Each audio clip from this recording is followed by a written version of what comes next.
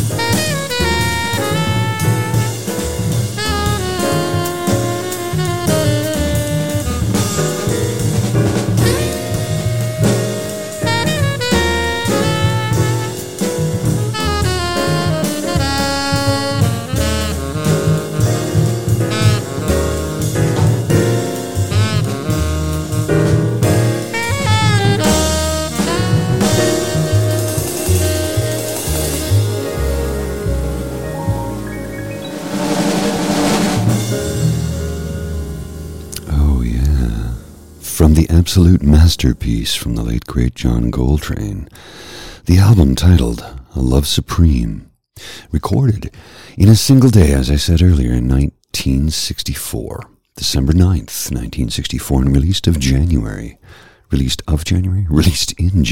of 1965.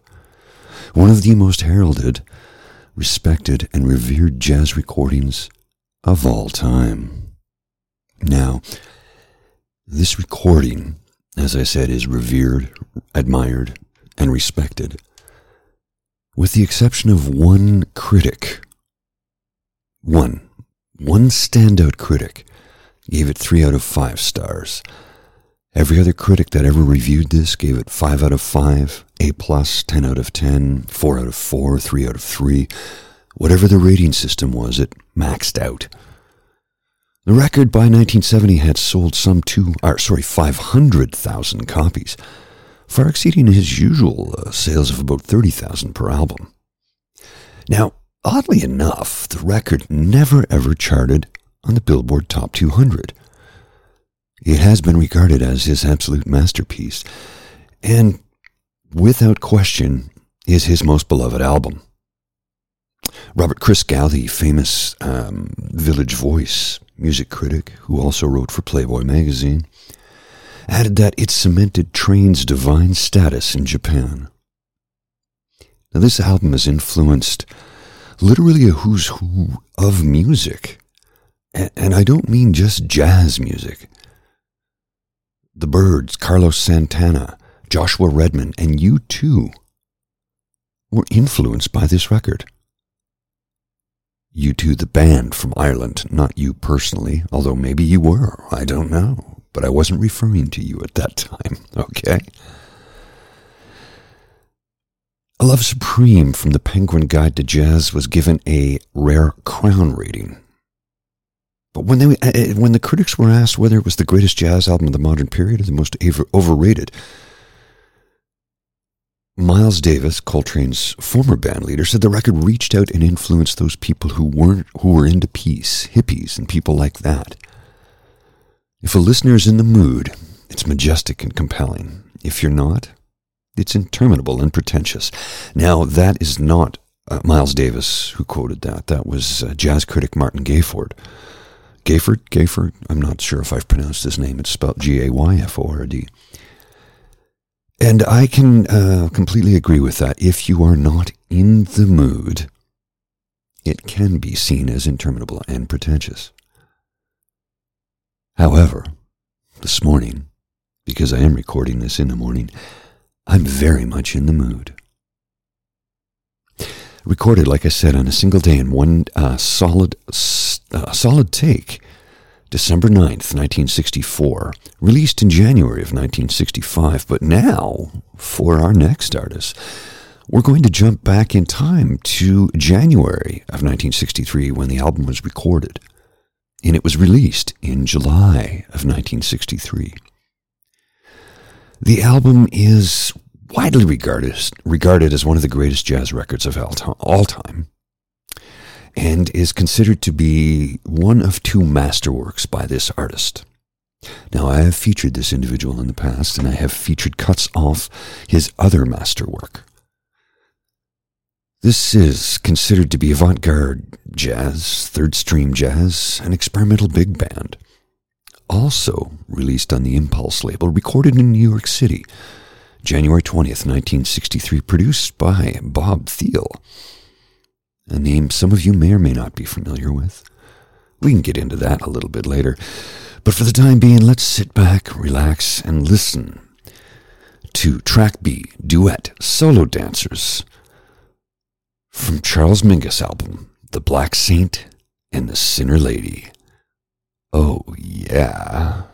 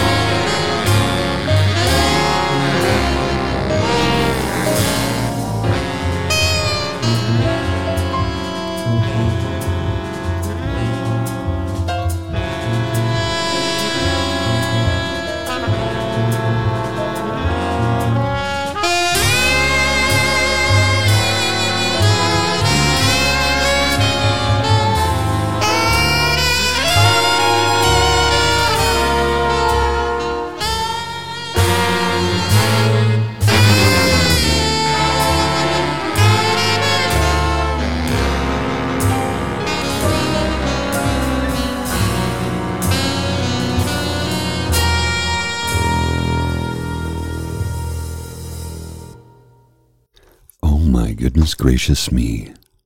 Now how is that for some absolutely brilliant orchestration and playing? From an album recorded in a single day, January 20th, 1963 in New York City, on the Impulse label. Described as avant-garde jazz, third stream, experimental big band. Except the artist himself said, no, not quite what it is. He instead described it as ethnic folk dance music. The late great Charles Mingus. Now, the composition you just heard is titled Track B, Duet, Solo Dancers. It does, however, have a subtitle, and it is as follows: Hearts Beat and Shades in Physical Embraces. Kinda hippy-dippy trippy, but I can dig it. Can you? Okay, that was a lame pop culture reference that I kinda half-assed there. Apologies. Can you dig it? I knew that you could. If you know that one, feel free to drop me a line. Now, as I stated earlier, before we listened to the track, that it was produced by Bob Thiel. And you might say, okay, Paul, I think I've heard the name, but I'm not quite sure. His son is also an American musician and music producer as well. Now, Bob Thiel, Robert Bob Thiel, he passed away in 1996. Record producer who worked on numerous classic jazz albums and record labels. Worked with, of course, Charles Mingus, Duke Ellington, Sonny Rollins, Archie Shepp, Albert Ayler, John Coltrane, and another artist that you probably are pretty familiar with. Mr. Thiel's claim to fame is a hit song he wrote that was a hit more than once. It was co-written by George David Weiss and recorded, wow, tripped over my tongue on that one, recorded by the late great Louis Armstrong. It was a hit song twice, as I said, and featured in the soundtrack to Good Morning Vietnam. That's right, What a Wonderful World, written by Bob Thiel, record producer, label head, record founder, Flying Dutchman Records. Now his son, Bob Thiel Jr., composer, musician, and music producer. He's pretty prolific in and of himself. Television, he produced music and wrote for Boston Public, The O.C., Three Wishes, The Office, Manhattan, Sin City Saints, Lucky 7, Sons of Anarchy. You get the gist of it. The man is well accomplished. So a little progeny there from the late great Bob Thiel. Now, of course, we're here to talk about Charles Mingus, the brilliant musician who was taken from us far too young at the age of 56. After a 30-year career of brilliant music, writing, composing, he played both piano and jazz. He was a rather passionate individual. He was known as the angry man of jazz throughout his career. While he performed once, he stopped his band and loudly chastised the audience, stating, Isaac Stern doesn't have to put up with this shit. He was playing at the 5 Spot, a jazz club in New York City at the time. He destroyed a $20,000 stand-up bass or double bass in response to the heckling from the audience. Very passionate individual. Now, he was awarded a Guggenheim Fellowship, inducted into the Downbeat Jazz Hall of Fame in 1971, issued a stamp in his honor by the USPS, posthumously awarded the Grammy Lifetime Achievement Award in 1997. His album, Mingus Dynasty, was inducted into the Grammy Hall of Fame, and in 2005 he was inducted into the Jazz at Lincoln Center, Neshui Ertegun Jazz Hall of Fame. Now I hope I pronounced Mr. Ertegun's name correctly. If I screwed it up, let me know, please. You know I like to get things as right as I possibly can. Sometimes I do get them wrong because, after all, I'm still only just human. The late, great Charles Mingus. Now, I did tell you that he was a passionate individual, and he smashed a double bass, a $20,000 double bass, for being heckled. It's often been suspected that his passion was due to his depression. He suffered long bouts of clinical depression, which oftentimes, back in those days, went completely untreated, both through medication or therapy. It was just whatever. Feel better. That's where a lot of that passion rises from. I know I can identify with it because I've experienced those same passionate things. Prior to my beginning a round of antidepressive and anti-anxiety medication, I was strung to bits of rage similar to that. So I understand and can empathize. He passed away of a heart attack in 1979, at the age of 56, far too young. But his legacy, man oh man, most of his works have not even been recorded. He did have a couple of tribute albums, though. Baritone saxophonist Pepper Adams recorded the album Pepper Adams Plays the Composition of Charles Mingus in 1963. And pop and folk music artist, that great Canadian lady from Saskatchewan, Joni Mitchell, released the album Mingus in 1979. Of all his works, his elegy for Lusty Young, Goodbye Pork Pie Hat, from his other masterwork, Mingus has probably had the most interpretations thereof and recorded more than any other song he's ever written. Now, it's also been covered by, that particular song, Goodbye Pork Pie Hat, has also been covered by Andy Summers. And the recently passed away great guitarist, Jeff Beck. Joni Mitchell sang a version with lyrics she wrote for it. So yes, the late great Charles Mingus was an absolutely influential artist. Thankfully, we have the music. His legacy will live forever. Okay, I'm going to change things up ever so slightly. This is from Nat Bartsch, Bartsch. I hope I pronounced his name correctly. This is from the album For the Koalas. This is For the Koalas.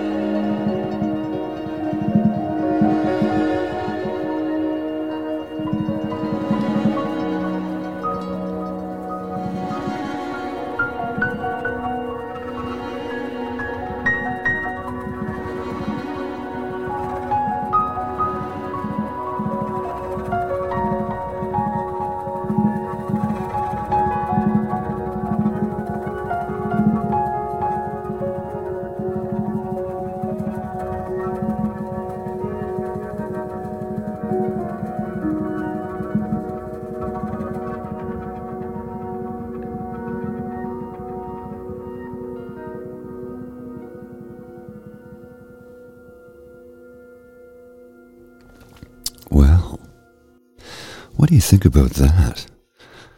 Nat Bartsch, from Melbourne, Australia. Now that composition, I said, was from an album. It's not an album. It was just a single for the Koalas, which I'm sure you picked up, maybe you picked up that she's Australian because of the song title. Nat is a twice ARIA-nominated pianist and composer. ARIA standing for Australian Recording Industry Association. She composes lyrical and ethereal work that explores the space between neoclassical chamber music and jazz genres.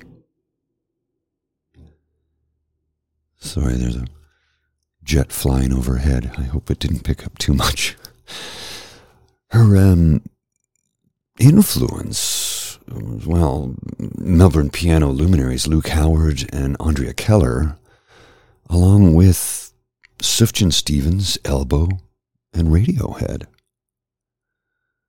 Now, she's become known, most well known at least, in Australia for her lullabies, which, and I'm reading this right off her website, okay, so bear with me for a second. During early motherhood, they saw her translate her gentle aesthetic into music with purpose. She created a suite of pieces designed to soothe babies to sleep, but also be meaningfully enjoyable for adults. After interviewing music therapists, she composed a series of pieces incorporating as many of their recommended parameters as possible. Tempos similar to a mother's heartbeat, gentle sounds, simple melodies and harmonies, ostinatos and repetition. Well, absolutely fascinating. Now, Nat's been on the scene since about 2010. She's, a younger woman, but 13 years on, their career is really, I wouldn't say beginning to take off so much as just exploring new avenues and genres. She was part of the Nat Bartsch trio, named after her, of course, which contained, which was composed of musicians Tom Lee and Daniel Farrugia. Farrugia? I hope I pronounced that correctly. The trio toured, and they were together, I said 2010, she's been together since 2008, my apologies. 2008 to 2013, they were a contemporary trio. Boy, I'm really struggling this morning. You know what it is? I've only had one cup of coffee. I need a second cup. Just a second. Oh yes, a sip of black gold goodness gets my blood pumping and the mind working. A good caffeinated beverage usually helps to smooth out my morning. Now, the trio toured from 2008 to 2013.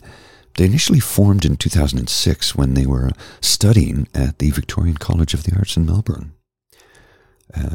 Originally with bassist John Holt and drummer Lee Fisher. The debut EP was released in 2008. 2013, the trio reformed with drummer Daniel Farrugia and Tom Lee. So they've been around for a little bit. They come and go, take their time, record and release as according to, whatever schedule they feel. Okay, I'm stumbling and bumbling and definitely about to get up and make another pot of coffee because the one cup I had wasn't nearly enough. And it was the bottom of the pot. It was in a thermal carafe from yesterday morning, okay? So it wasn't a fresh pot. I'm going to brew myself a fresh pot, and in doing so, I want you lovely folks to sit back and listen to Windrose Goddess by Connie from her album Secrets of Inanna. Enjoy.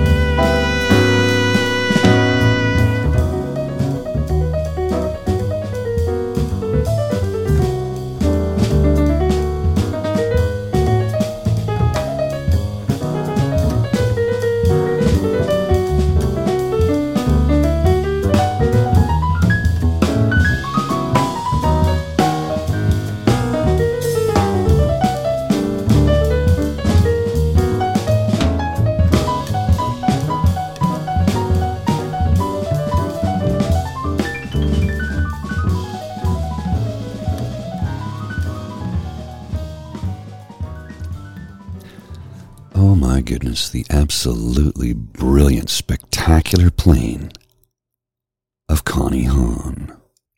Now, I might have to take a road trip to Sarasota Springs, New York.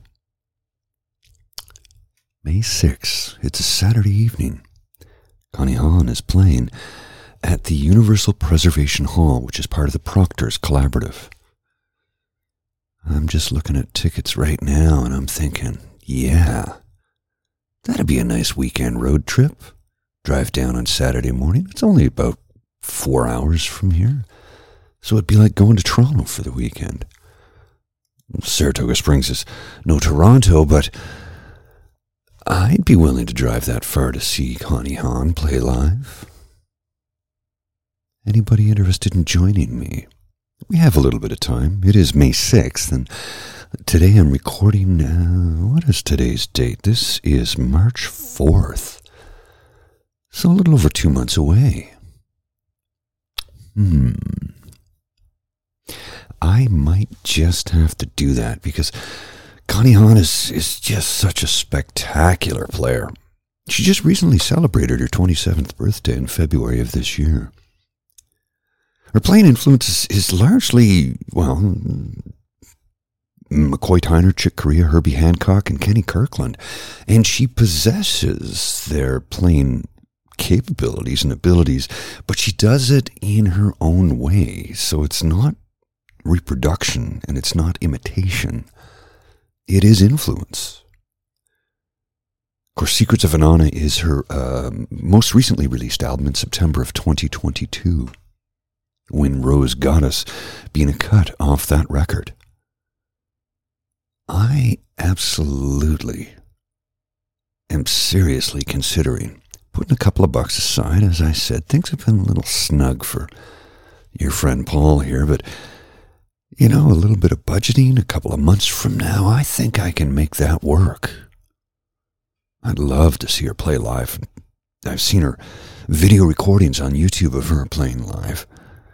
So I'd like to see her in person. You know, a short drive away, I think it would be worthwhile. The great Connie Hahn, who is a Steinway featured artist and has been since 2019. Her first album released, self-released in 2015, the Richard Rogers Songbook. She was 19 at the time. What you might want to be taking note of, and I think this is important. She became interested in jazz in high school, where she was taught by drummer Bill Wysocki. Oh boy, did I pronounce his name wrong. Wysocki. Strangely enough, she opted not to study music in college. She became a professional musician at the age of 17 with Bill's trio's musical director. He is her musical director and producer. Okay, I'm stumbling over my tongue. Sometimes that happens. As I said, I haven't had nearly enough coffee. I do have another cup right in front of me. So before I get to it, I'm going to tell you all about our next artist, Mr. Emmet Cohen. From the album Uptown in Orbit, this is Uptown in Orbit.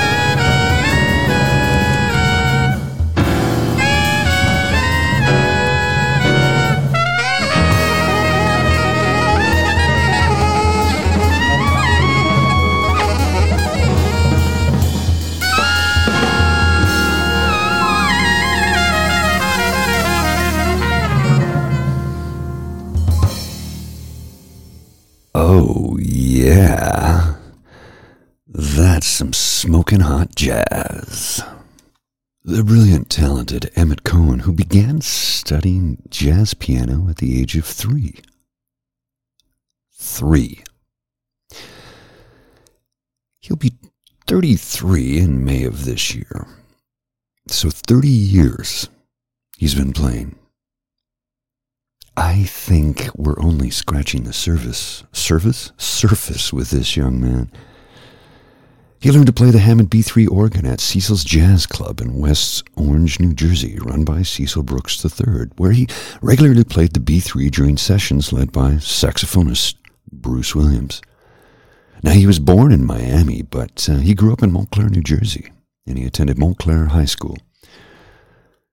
So, this young man, who is a composer, musician, and educator, specializes in jazz, straight-ahead jazz, bebop, and stride piano.